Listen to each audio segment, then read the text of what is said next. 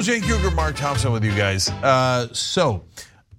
This is brought to you by ShopTYT.com, I suppose, where you can get these unbossed shirts. Hey, that's the Tina Turner show. That's kind of badass. That looks good. Am I bossed? Hell no, I'm unbossed. I think my sister's gonna buy one of these. I sent it to her, like it's like a joke or something. I sent a picture because it was something she had said. She's like, wait a minute, where do I get that? Yeah. And I said, well, I'm glad you asked. ShopTYT.com. It's what I like is we call that a slicker, or what is that you're wearing? The TYT, the jacket. I have no idea what it's called. You were asking a question related to clothing / But that is also at ShopTYT, right? No, this one isn't actually. Okay. So it's kind of a tease. Mark, that's a CEO jacket. Yeah, only the executives get this around. No, they got it for the host or something. It was like maybe on our 20th anniversary. Oh, I see. Yeah, but they're pretty expensive. Like if we can, I'm afraid of offering it to you guys, and then it's like, in order for us to break even, it's like going to be a significant number, and then people are like, oh, look at the Young Turks, they turn into Kanye. Yeah, no, exactly. You always worry that. You guys, it's like, I have a merch site with my show. Mm-hmm. It's getmarkmerch.com, and we have this same thing just happen with a hoodie. So the hoodie is much more than like a coffee cup or all the little stuff that's usually on a merch site. So we have this hoodie, and they say, hey, we've designed it, it's cool. They send it to me, I go, wow, it's really great, but I'm worried about putting on the site for the reasons that Cenk is mentioning, which is associated with the fact that I don't want the audience thinking that I'm soaking them. You know what I mean? It's just a fun thing, the merch, and it helps us a little bit. So most everything is priced on my merch site at like more or less get even prices. A little bit of a profit that goes to the show. So then they price the hoodie. I haven't even talked prices with them. I don't really do it. They know the general ethic at $44. And I say, $44? Well, that's not enough. How are we going to make money? Yeah, you're not wrong. I'm surprised it's that low. Like a hoodie can get pricey. I thought it would be like $70. It's nice. It's got an embroidered thing with the Mark Thompson show on it and stuff. By the way, you know what I did right before we got on the show or got on air? I went to the Mark Thompson show to subscribe and found out, I already subscribed. Thank you, Cenk. Okay, now this is an awkward moment between us. Can I start with an awkward moment? Has the show started? Have we begun? We have officially begun, Mark. Okay, all right. And I only have one topic today. Only one topic. We'll get viewer comments. I want you to tell me how you would have handled this. It involves you. But I want you to reverse your role in this story and tell me how you, Cenk, would have behaved had you been in my position. The last time I was on Old School, off the air, kind of setting stuff up. And I say to Cenk, and he's so great because it really helps me now because of this YouTube world that I'm in, to the Mark Thompson show, to get the word out to all of you who probably are already familiar with YouTube and everything. Not only that, let me just say this. When I was first beginning, which is only 4 months ago, I was desperate for information as to how to do this thing. And Cenk and his people stepped right up, like no delay. Like I sent an email and there was an email back within 30 minutes. And so this is a pretty generous crew at TYT. So we're setting up the shot last time. This is a few weeks ago. And I said, hey man, I hate to do this, but it would be so much fun to have you on my show. And he said, well, normally I'm super, super busy and I've been super, super busy, but now the book is done and there might be an actual opening where I could do it in the next couple of weeks. Mid-March is what he said. So I leave it alone because he's super busy. Cenk is really hardworking, an earnest guy. He works hard. And then I ping him and I say, hey, and there was somebody in one of our chats actually said it would be great to get Cenk on. So I thought, this is a great opportunity. So I circle the comment in the chat. I send it to him as a screenshot. And I say, hey, Cenk, maybe you can, the audience wants you and I want you, tell me when you might be able to do our show. And I hear nothing back, nothing at all. So I leave it alone because again, I default to Cenk's busy and I'm gonna see him and whatever. Would you have left it alone, Cenk, or should I have followed up with you? No, I know the exact etiquette. By the way, I'm seeing this for the first time. You sent it all the way on March 17th. Okay, so the reason I'm seeing it first time is going to relate to the answer that you're looking for, okay? Because sometimes, well, not with busy people, because that's one, that sounds obnoxious. But two, it's not really the business in this case, it's the people who get tons of texts. And I get tons of texts because our mutual friend, Dan Hamilton, okay, having nothing to do with how busy I am in overall life, right? So sometimes I'll miss a text. But the only time I don't respond to a text, especially this many days later, is if I missed it. Right, because I feel terrible if I don't respond to a text. Sure, me too. So like that racks me with the guilt. So what are you supposed to do in a situation like that? Because you don't know that, right? And each person is different, and they could be really nice in this context, but have a different way of responding to emails. In fact, our friend Ben is a good example. Yes. Perfectly lovely human being in person. You send him an email, good luck to you, brother. Yeah. Okay, that email's not getting returned. Okay. Or text, or call often. Right. I mean, no one understands this better than Asher. Okay, our producer. Okay, so you send a message to Ben, you have sent it into the abyss. It's true. And it doesn't matter if you're his closest friend, and it doesn't matter if it's a life or death emergency. His brother complains about it. His brother talks about it all the time. Oh, by the way, another guy like that in my life is Haas. Right. So like Haas won't forget my texts or calls or whatever. He won't return his mom's calls. Okay, so I'm putting you on blast. Okay, so but I'm not one of those guys. It drives me crazy if I don't return something. Right. Sometimes it'll happen, but 9 out of 10 times it's because it got washed out in a sea of something, especially in the middle of the day. So the proper etiquette, since no one knows, right, is you're definitely supposed to ping them a second time. And go, hey man, you might have missed my first text. You're right. I don't know why I didn't do that. Because, maybe half the time or even 3/4 of the time, the guy thinks, hey, I was getting to it. First of all, if you waited long enough, he wasn't. Okay, so that's when they say, hey man, I was getting to it. It's not true most of the time. Although I have done that sometimes, because sometimes it'll take me even 2 weeks to get back to something, right? Sure. I'll write it down on my list, etc. But past 2 weeks in which we're now almost past, oh, get out of here. No. Right, so you weren't gonna get to it. But let me just say this, But the other half genuinely missed it, or at least a quarter of them genuinely missed it, and they don't mind you. In fact, they appreciate you pinging them. Here's the thing that is the equalizer on this thing.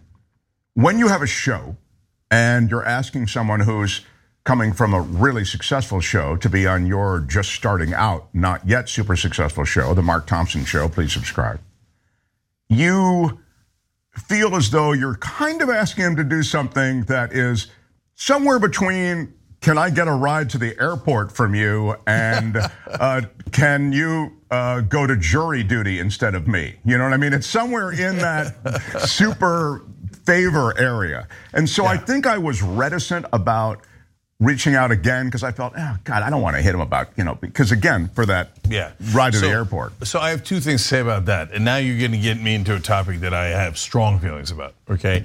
So number one, I don't view, first the non-strong feeling one, I don't view going on a show as like any kind of labor or struggle. It's not a chore. Chore, especially if it's your show, because we're just gonna have a great time. There's no need to prepare, get nervous. I already know the news. There's it's the only hassle about being on your show is driving to your place. No, but this is a link, so you don't have to actually be on. You don't have to. You don't have to actually be at the. Oh, then I might do it next week when I'm off. No, great. Okay, so really, that'd be great. So, but if I don't have to drive to your place, oh my God, let's do whatever. Just all we have to do is find a window of time.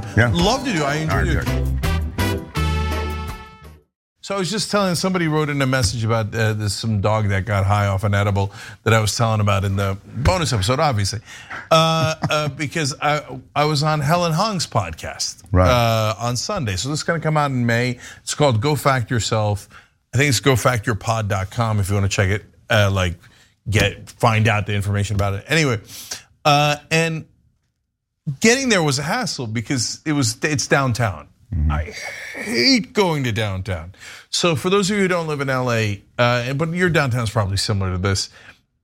For me, it's not any like the cliched stuff like crime, blah blah blah, right? No, it's the traffic there is horrible. The roads are indecipherable. Right? Yeah, they're like it's like Fallujah or something. The roads are there's no way you're going to figure it out. Oh, they're and they're beat up. Oh, that's also true. So, but this time I'm trying to keep an open mind. I think I left enough time to make it on time, right? So I'm feeling okay about it. And I know if you're going downtown, you got to leave a bunch of time, right? So, and so I'm almost there. I'm a mile away, and I'm like, okay, look, I made it. Boom. Giant truck closing this tiny little street in downtown. It says road closed.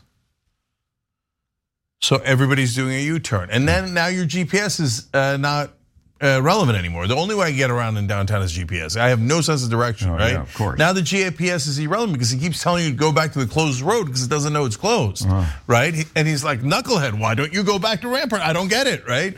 And so I have to try to find a way around. And then I go to the next street and it says, like I have to turn right, but on the right is this giant pothole. Like an IED went off, right? It says sign, open trench. Okay, and I'm like, just when I was trying to get to a place where I was psychologically felt like okay to go downtown, downtown was like, no, don't ever like me. Okay, don't ever make the mistake of liking me. So, but once I got there, it was like, 2 o'clock to about 4 o'clock that we were doing the show and show related activities, and super fun. Okay. Sure, once you're there, right? Yeah. I don't want to give away anything that happened on the show, but like I eventually got to meet like a little bit of a childhood. Hero is a bit strong, but like someone I really liked from my childhood. It's like I have nothing. I'm not sure I've ever gone on a show and not liked it, including right-wing shows. Sure, including any shows. I don't ever go, oh man, I had an awful time on that show. Said me never. Oh, that's great. Well, I mean, I guess I was thinking of it as an obligation, but I forgot. If we just send you a link, which is all we do, it's easier for us if you don't come in. Oddly, because the studio is not set up like this. Oh, that's interesting. Yeah, so it's easier for us. I just have a single camera. We hope to expand, but right now we're just starting, so we're just still trying to keep our head above water, all of that. So anyway, it's easy to send a link, and so that's. So we'll definitely do that. All right, good. Watch that I don't respond to the next text. It turns out I was messing with Mark the whole time. You guys saw it in the last Old School. It turns out I have 2 different personalities. One on air and then off air. I'm like grumpy. I'm like Tell me what you would do, Jake. Okay. Twice somebody on Old School told you they were going to be on your show. Okay, no, but seriously, now we get to the part that's my pet peeve. Okay, so when I was coming up in media, if you got an opportunity to do a show, you do a show because you don't have any name recognition at that point. You're trying to get name recognition, you're trying to get on air, you're trying to do all these things. And then as I was on TYT, I would take any opportunity. And so we got larger, but then would I do like smaller radio shows, smaller this, smaller that? Of course I would, right? Because I believe in PR, I believe in talking to people, etc. But then we got up to a situation where some of the YouTube shows got larger than us, right? So we're the first like YouTube partner. We're already kind of like not bad, etc. But then the kids pass us, of course, not in news, but in like entertainment. Sure. Right. So Jenna Marbles, Ray William Johnson, these are old school, Shane Dawson, old school YouTubers, right? Now I'm not naming them as the people that were in this case, right? Because Ray was on the show, for example, and but the YouTubers were like, oh no, your subscriber count is lower than ours. No way. And then that became part of the culture of online world. Oh, I'm not gonna promote someone has less subscribers than me. No, that's called PR. Okay, yeah, let's say you have 2 million subscribers. Another guy has 1 million subscribers. You're still reaching their 1 million subscribers. Plus, don't be okay, right? Like you don't have to go and do every dude that just came around the corner has 5 subscribers, and like you could look at his channel and go, oh, I see why he only has 5 subscribers. Like I'm not saying that you have to do everything in the world, right? Of course, right? But I hate that attitude of like I'm bigger. Yeah. So I will not do this at all. Okay. Oh, you're trying. And like, no, dude, we're just trying to do cross promotion. Sure, and everybody. And by the way, have interesting conversations. Right, and there's that too. And there are 2 points. First of all, everybody was something before they are, the big successful thing that they may be. And secondly, my girlfriend works in, or did work in, and started an influencer marketing thing. So all those influencers where, they have, 4 million followers and, some makeup line wants to make them. She dealt in that world, but she used to tell me it's not how many people follow someone, because that way any advertiser would just buy the biggest numbers. It's who follows them and how much they actually follow them, how sticky that is. You guys know all of this stuff, but I didn't know it when she was first telling it to me a few years ago. And so to Cenk's point, you end up with a situation, Cenk, where you're going on a show that doesn't have a ton of subscribers, but they may be subscribers that have never heard of TYT, or more to the point for you, because I think you're less about self-promoting the brand because it's out there in such a big way, but the positions that you feel so passionately about. I know for a fact that in order to reach more people, you have to get to other venues to do it. For sure. Look, again, when I have time, which might theoretically be soon, I plan on blitzkrieging the right-wing shows. Because I bet a lot of them will have us on, right? And you have a populist message. Yeah, and the right wing is much more open than the left wing. Let's be honest about that. Left wing is obviously better. We're on the left, right? But in terms of openness, if you tell a left winger to bring a right winger on their show, they're like, oh no, that would be platforming them. No, that would be talking to them and debating them and engaging them and oftentimes proving them wrong, right? That's why I respect Sam Seder. He's like, yeah, you want to debate? You want to get engaged? Love it, right? But this whole idea of I will not platform them. Well, it depends, dude. If you do it like Jimmy did, where he brings down some weirdo alt-right crazy guy and then doesn't explain that he's an alt-right guy and makes him look like a progressive, that's bad. That's platforming in the wrong way.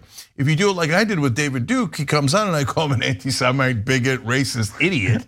Okay, that's a conversation. And now we're having fun. Okay. Did you call him an idiot for real? Of course, of course I did.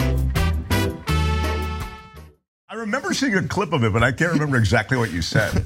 Yeah, no, that's why the New York Times had to do that retraction, because it was, of all their lies about me, that was the one that was so outrageous that neutral journalists were like, wait, did you guys see 1 minute of that interview?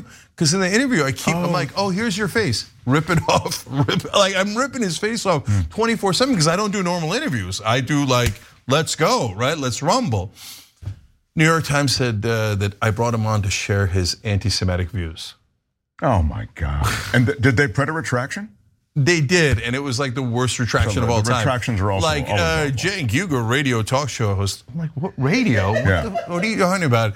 Might have said this in a slightly different way than we originally reported. Oh, really? Okay. They said at the end of the show, at the end of the interview, Duke said, this was the thing that got him in real trouble. Duke said, I'm not really racist. And that's after I call him a racist, okay? And I said, oh, sure you're not. And New York Times wrote it like I said. Oh, without the sarcasm. Without the sarcasm. And you agreed with David Duke that he wasn't racist. Oh my God. Okay, so, look, I know a lot of people grew up on the New York Times. I grew up on the New York Times. And it's hard for us to admit that it's a bit of a dumpster fire. And so. And it depends. It depends 100%, that's right. Yeah. Some issues they're great on, some of their reporting is wonderful, right? And it's not all, there's no conspiracy theory, and it's like a messy, invisible hand of the market that gradually moves it. But when New York Times sees progressives, it's just something about everyone that works there. It grates on their every nerve, because the right wing's easy to dismiss.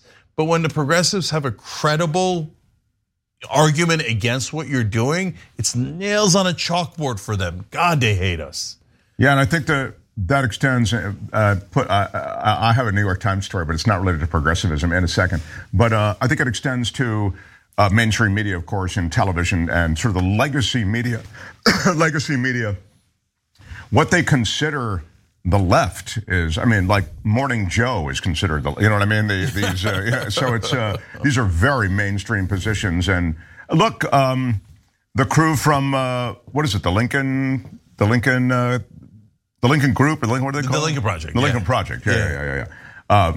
So we know how those guys have tried to reconstitute themselves in a different way, but we also know exactly where progressives really live and where progressives really are. 100%. Look, we live in two different worlds, right? So in the Washington world, Joe Scarborough and Nicole Wallace are liberals. Thank you. That's exactly the point. But Nicole Wallace was the literal mouthpiece for George W. Bush and Dick Cheney. Right. She was the communications director, right? And they genuinely believe it. Like, they're not faking it. People in Washington genuinely believe Nicole Wallace is as far left as it gets, right? And so anything further left than George Bush's spokesperson, they consider radical, irrelevant, not credible radical, right? So like that's where the cliff ends for them. So we just live on different planets. And then, but for young people, when I say, MSNBC's this and that, they're like, duh, like that's the most obvious thing in the world. Were you just born yesterday? No one on their right mind would ever think MSNBC's progressive. Like, why are you wasting your breath? Like, is there something wrong with you? Like, did you just discover this? So those two worlds are there is no intersection in those circles. And politically they're about to collide. And so that's kind of an interesting thing. And I hope in Democratic primaries, if not in 24, certainly in 28. Oh, interesting. Yeah, because the young people have no tolerance for cable news, douches, for lack of a better word, right? Like they think those guys are so old, so outdated, so anachronistic in how they think about the world, et cetera, right?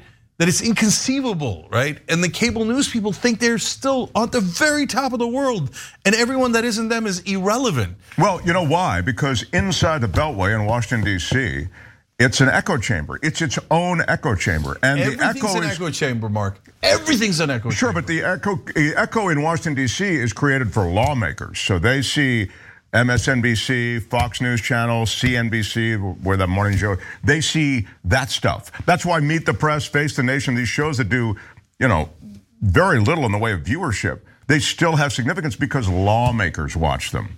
Yeah, and by the way, like no one can read a poll because the bias is so thick that you literally can't see numbers straight, right? So I say this about the establishment all the time, but I'm gonna say it about the other two groups too.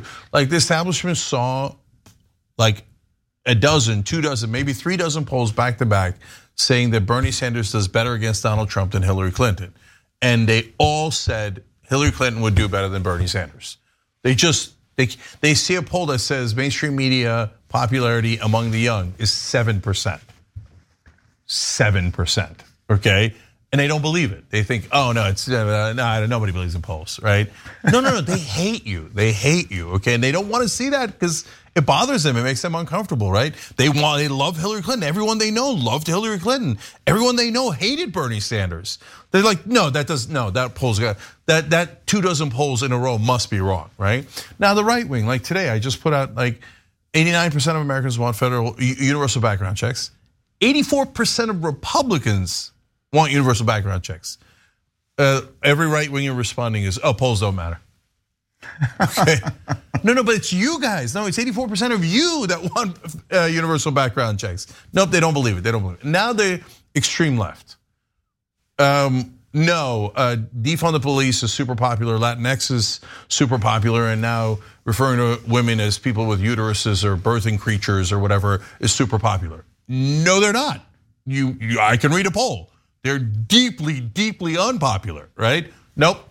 Everyone I know loves those terms. Everyone I know is respectful and uses those. Respectful to who? 96, literally 96% of Latinos say they don't like it, right? Like, no, you have to be respectful of Latinos. I mean, the Latinos in the extreme left and the elites that want this term, okay, forced down everybody's throat, right? You have to be respectful to us. Why do I have to be respectful to you? Why don't I be respectful to 96% of Latinos say, F off, I don't want this, you invented this. I didn't invent this, and I have no interest in this. No, they won't see numbers, they can't see straight. So when I'm trying to help, and I'm like, guys, Ilhan Omar almost lost her seat because of defund the police, because 78% of African Americans in her district were against that policy. They were the largest demographic against the policy. They're like, no. No what? What does no mean? It's a number. It's a number. But my point is, we're all in a bubble, okay? And I know about bubbles. We know about bubbles, so at least we try to break out of them. At least we try to see straight. We're not gonna do that perfectly, right? But at least we're trying to see straight. I don't know anyone else in politics that's even bothering to try to see straight. Sure, there's actually you're right, there's a reinforcement that you find. I hadn't really thought about it in the grand scheme until you started making these comments, and I think to myself, yeah, who do you see on those cable news shows? You see a reinforcement, there's a bias, right, toward essentially reinforcing existing, there are no questions being asked, there's sort of statements being agreed to, and that's why Trump was bad for this entire situation, because he allowed the anti-Trump Republicans, Nicole Wallace among them, to masquerade as true progressives. He allowed, I'll give you another example, Liz Cheney and Kinzinger to be talked about in some sort of way that would reflect an adoration of their general political positions for taking on Trump, their courage.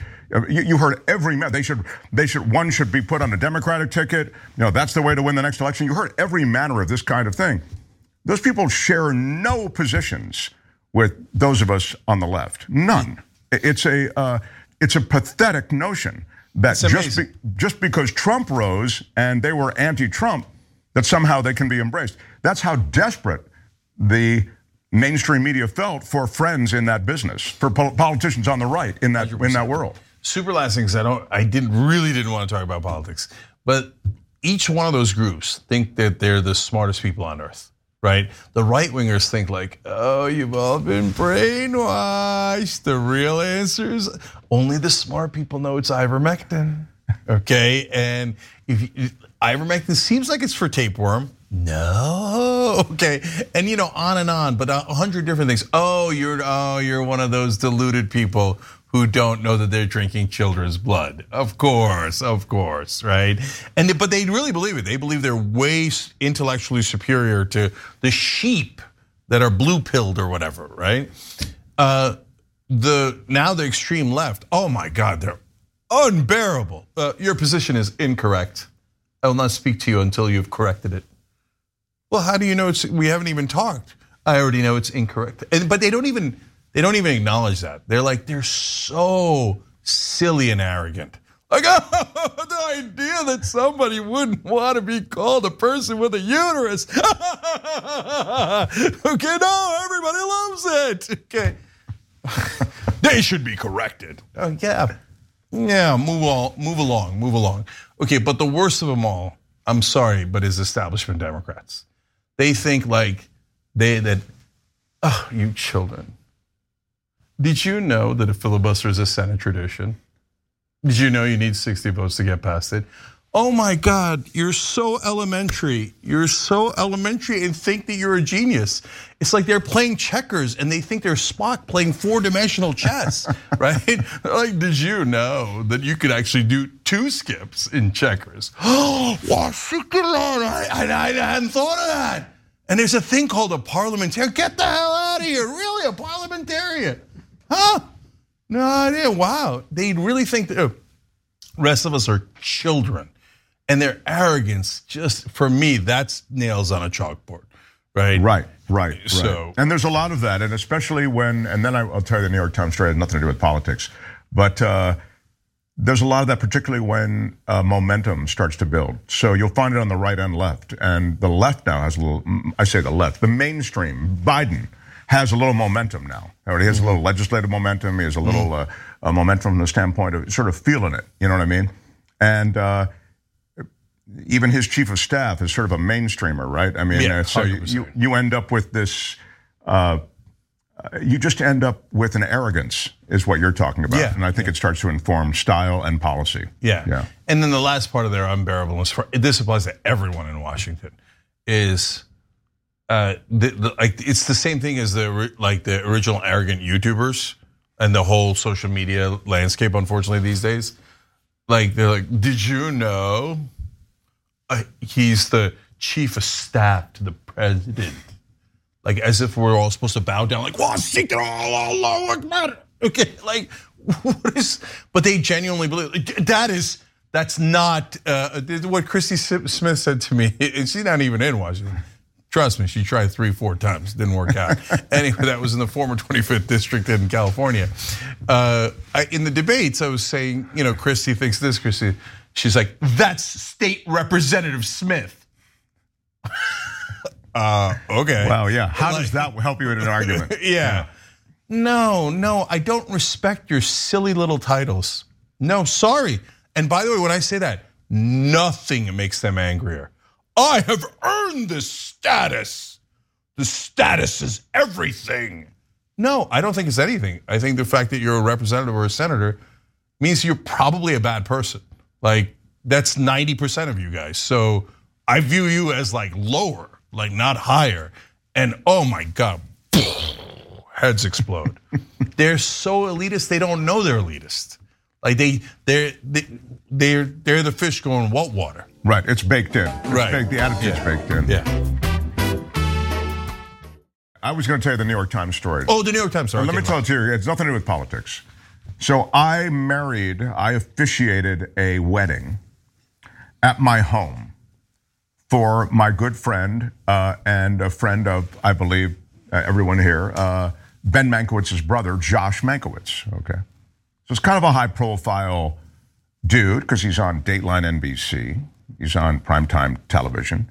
And he's marrying this woman who he met in this interesting way online at the airport and blah, blah, blah. So it's kind of an interesting story. They're getting married at his friend's house, that's me. And his friend is conducting the wedding, that's me, officiating. So the New York Times is there to cover it. And they brought a photographer and they bring this person who reports on lifestyle stuff and stories like this. So that's fine. We have the wedding, everything's great, everything goes well. Phone rings the next day. It's the woman from the New York Times. She says, I just wanted to get clear on a couple of details before I write up the piece.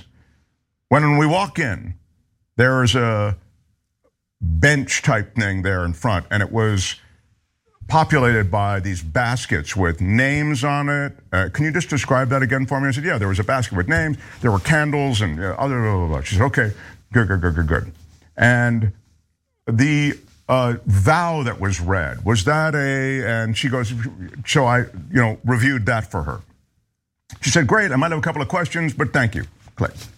She called 4 more times with details that she wanted to get right. And I respected that. I thought, great. So she's wanting to get every little detail perfect for this story that's going to run in the Sunday New York Times.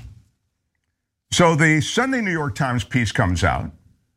It has the story of how the two met. It has a picture of them being married at my home. It has all this. It was a big piece. And she has me, and this is the only, because it read to me, I guess this is why I care. I had just left Fox, the local owned and operated station, Fox News, the local station in Los Angeles, 18 months prior or something like that. She has me as a retired newsman. I'm thinking, I'm not a retired, I'm still working on the radio. I'm doing a lot of stuff, but I get it. I'm not working on television anymore, but I'm not retired. And by telling everyone that I'm retired, it's not helping my brand. You know what I mean? And it's not right.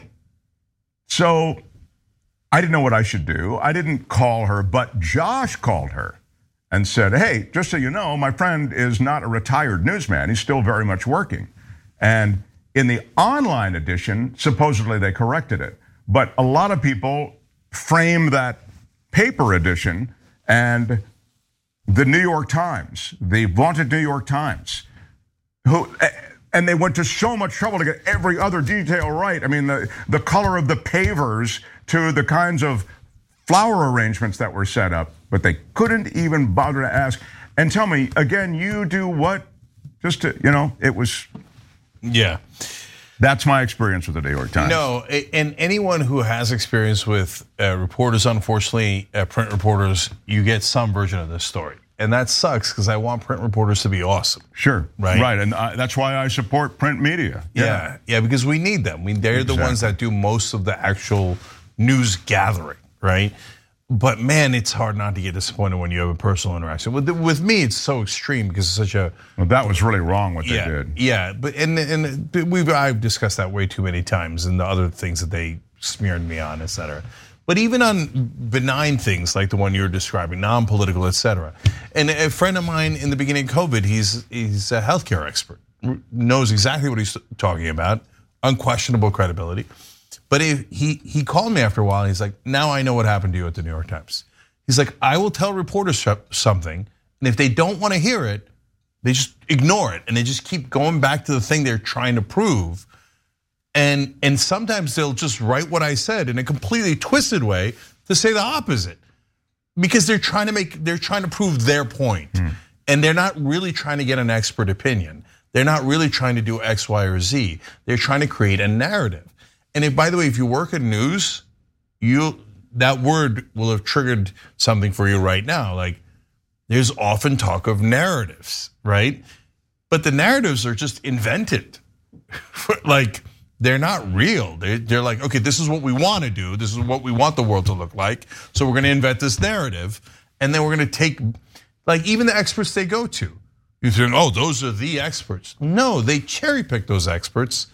And sometimes, even when they didn't get what they wanted, they twist their words to make it seem like this. I've told this story 100 times. We submit op-eds to Washington Post, et cetera, and they're like, that doesn't fit our narrative. I know,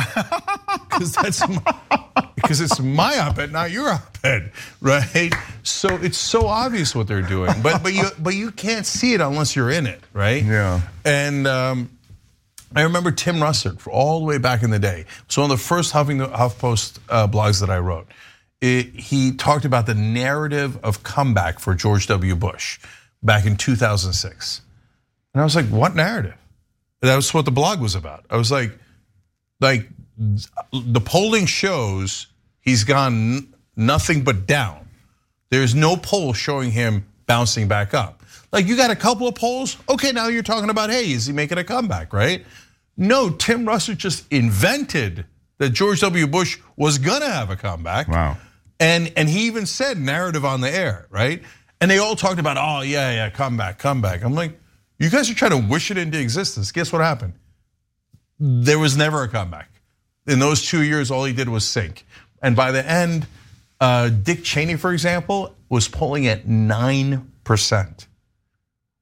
Isn't that amazing? Wow. The vice president of the United States polled at 9%, single digits. While on TV, they're talking about the narrative of comeback for that administration. And then later, those same guys hired their communications directors and made them a host. NBC, MSNBC, same company, okay? Oh, wow, that's right, sure. Okay, anyways, all right, we're moving. Biden flavored corn pop writes in the member section, I agree, downtown LA is like a deep pit. The streets are like remnant from 1905, narrow, confusing, and at night it's, and then she's got 3 skull and bones there, right? Yeah, it's scary, it can be scary. The TYT Sweet 16 bash was downtown, and boy, I thought I'd never get out of there. A kind door guy got me a cab somehow, lordy, and another skull. Okay, man. The LA downtown, it's something. Okay, Louis Cypher says, about the only thing that I won't do for a friend is help them move. Fair, okay. I always feel as though going to pick somebody up at the airport is a tough one to ask because you have to stay in a parking lot and you have to check on the flight, and it's taking somebody to the airport is easy. I mean, I've taken a million people to the airport. When you're asked to pick somebody up at the airport, I feel as though it's more difficult. No, I have a rule. Okay, so good news. I have a rule. Okay, I like how you're coming with no. I have a rule. So number one, if a friend is asking you, your age or younger, okay, you say, any reason why you can't take an Uber? right? Like I'm just flat out about it. No, I'm serious. Like that's great about you. Okay. Yeah. So, but by the way, it depends, right? Like if their economic situation is not so great, then I don't ask that question. Sure. Okay. Right. But the only people I say, oh yeah, I'll come pick you up, is my parents. Because at a certain age, you're not going to have your parents walk down to the goddamn Uber at LAX. Okay. That's different. And you have to walk down 4 terminals. It's a mess, etc. So for my parents, I'm going to go pick them up, right? Yeah. So it's an age and income dependent. Right? Although I did send a car for my mom once because I had a conflict. I was shooting something. But I said, I really want the guy. I made a big thing that I want the guy to have her name, and I want him to be super friendly. You know, she's an older lady coming in from the East. So I think for her it was kind of fun. It was like, to get a car service. Yeah, exactly. That's definitely fun. Yeah. No, walking down from Terminal 4 to Terminal 1 in LAX to get to the Uber and cross the street, not fun. No. Okay. No. So. So wait a minute. So is there any reason you can't take an Uber? And then, of course, parents you do. So that's how you handle it. But you don't. Yeah. Okay, you don't do it though, unless it's your parents. Yeah. Like if somebody says, "Oh yeah, there's a reason because I want you to pick me up, and then we're going to go straight to the game." Oh, great, that makes sense. Oh, okay. Okay, I'll come. Yeah. Like I'm asking you a literal question. Right. But if they're like, "Oh, I don't know, I didn't want to," I'm like, no, you don't understand. My house is 15 minutes from the airport. Yeah. It's going to cost you $17. You're going to be okay. Okay, I'll pay it. Right. Well, that I've done before. In fact, that's all I do. I go, no problem. You're going to send a car. You're going to be, and I won't send a car. That's too expensive. Get in the goddamn Uber. I'll pay for that. I'll pay the Uber. I have to do it with the girlfriend. I have to go. Okay, sorry. I'll pay for the car service. But asking me to help you move? Nah, that was in the 20s and 30s, brother. I'm done with that. Like, oh no, you can't. Yeah, if you came to me and said, "Hey, Jake, like I'm moving. Can you just come a couple of couches?" I'd just be like, flat out, no. But if you're like, I'm being dead serious. If you're running low on cash, no problem. Like I'll help you. I'll help you figure out a way. If you're a DIY person, then I can understand doing it yourself. Right, but that's called doing it yourself. That's not DIC. Do it jank. Okay. DIWC. Doing it with jank. No, not buying it. I helped a lot of guys move when I was younger. I'm done with it. Okay, it's the worst. I had my neighbor come over 2 days ago because I hit a huge pothole at night. It blew out my tire. In fact, the car was maybe a quarter of a mile from the house. It was flat by the time it got to the house. My neighbor is a gearhead, so he's got air compressor, lug nut set. He's got everything. I mean, he could run like a NASCAR pit right out of his garage. And he was walking his dogs when I said, "Hey, I need a blah blah blah blah." I said, "All I need is an air compressor. I want to see if I can just fill it with enough air to get to the tire shop." So we fill it with air, and the air, you can feel it pouring out of this fracture that was caused by this immense pothole. So now, and this goes to like the guy who would move you. I feel like this guy is close to that. He said, "No problem. Let me get some blocks in here. We'll put it in the car. We're gonna, undo the tire." I've already called a tow truck, but he goes, no. We're gonna do this ourselves. He takes the tire off, runs it to the tire shop with me. Tire shop is about to close. He said, "No problem. We'll be back in an hour. We'll pick it up." Then he goes to the store. He swings back to the tire shop on the way back from the store, comes back, puts the tire back in the car. The whole thing, by 1 p.m., it was done. That is an extraordinary dude, I think. Absolutely. I have a neighbor like that too. Those guys are awesome. They're worth their weight in gold. The only thing is, do not expect to have that favor returned in kind. Like I could return a different favor. Right. And I can give you a favor in a different way. But I'm not going to be able to replace your tire in a pinch. That's just not going to happen. Yeah. So everybody's got different strengths. But yes, it's awesome to have a neighbor like that. I often on Old School talk about my neighbor who's how the military says stay frosty.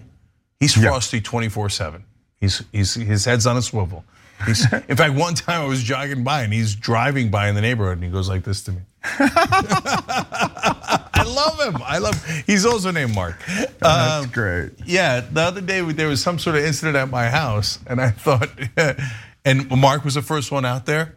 Okay, he had a situation completely under control before anybody else knew what was happening. Okay, and I often kid around, if anybody comes for me, the last person they're ever going to see is Mark. Okay, that's so great. That's so great. Yeah. So it's nice to have a security blanket like that. Anyways, I got to read these. We had one topic. We didn't even get to the topic. We're almost out of time. All right, Tahira Kathleen writes in on Twitch. I sub to your show, Mark. Awesome. Thank you, Kathleen. Late Bloomer 66 says, "Oh my God, be still my beating heart." It's Mark Thompson in the studio with Cenk. The OG Mountain Dragon says, "Glad to have Mark on again. Last time he was on one of the best old schools ever." Wow. Dave Schmidt 311 gifted 2 tier 1 subs. We appreciate it, and gifted 892 overall. Gru Dragon says, "Cenk, I have a crazy idea. How about we organize a book club to read your book with you?"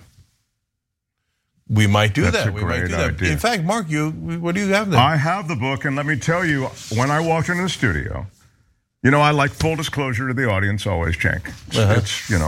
It's the coin of the realm with me. Full disclosure. I saw the book, Justice is Coming, Cenk's book, and I said, I want to needle drop this book. I want to crack it open to a random page, and I want to read from it. And Cenk said, if you do it, don't do it right now. Do it when we're about to go on the air. Yeah. Right. So do you want me to do it or not? Go ahead. All right. I have not read one word of this yet. I just have seen it. So we'll open it here. Yeah. This is part 3. Starts with a quote from Alice in Chains. "Down in a hole and I don't know if I can be saved." This is chapter 21. Derek's left hand is on the steering wheel and his right hand rests on, is it Marin's knee? Yes! Is this your book?